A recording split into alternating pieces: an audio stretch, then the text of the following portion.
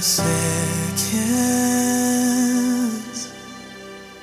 till I open up my eyes. I hear your invitation. You have been so patient. So Lord, this is my reply. I wanna walk with you and talk with you, hear you speaking, feel you breathing, walk with you and talk with you, hear you speaking, feel you breathing. Deception is a seed, and sin is the fruit, and manipulation is the fertilizer. So what is produced through deception is sustained through manipulation, and it blossoms eventually into destruction.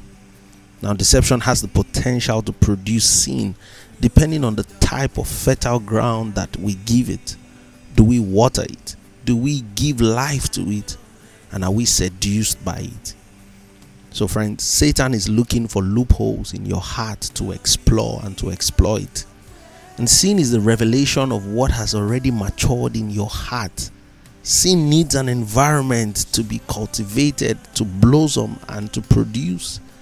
And the biggest sign of deception is confusion. The Bible says that God is not the author of confusion.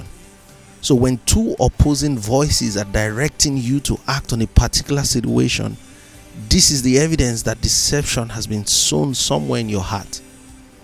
What is the one thing that if it happens right now in your life, it will cause you to question your faith? When something happens and it causes you to doubt and question the existence of God, the love of God, and the goodness of God, it is a sign of what has a hold on your heart.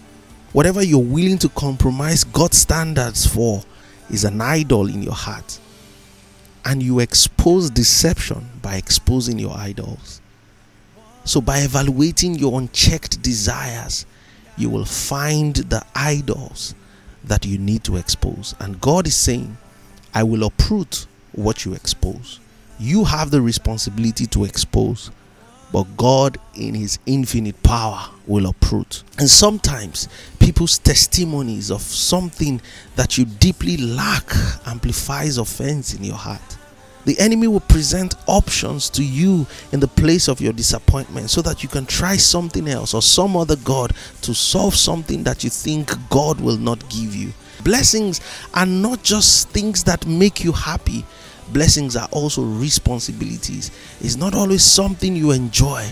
Sometimes it is something to steward, and it can be an experience, and sometimes not even a pleasant one. So be vigilant. Don't just give in to anything. Be watchful where you give your worship. What you expose, God will uproot. Or much more, he invites you to walk with him. Because only by walking with God does this even make sense in the first place. Have a blessed day, friends.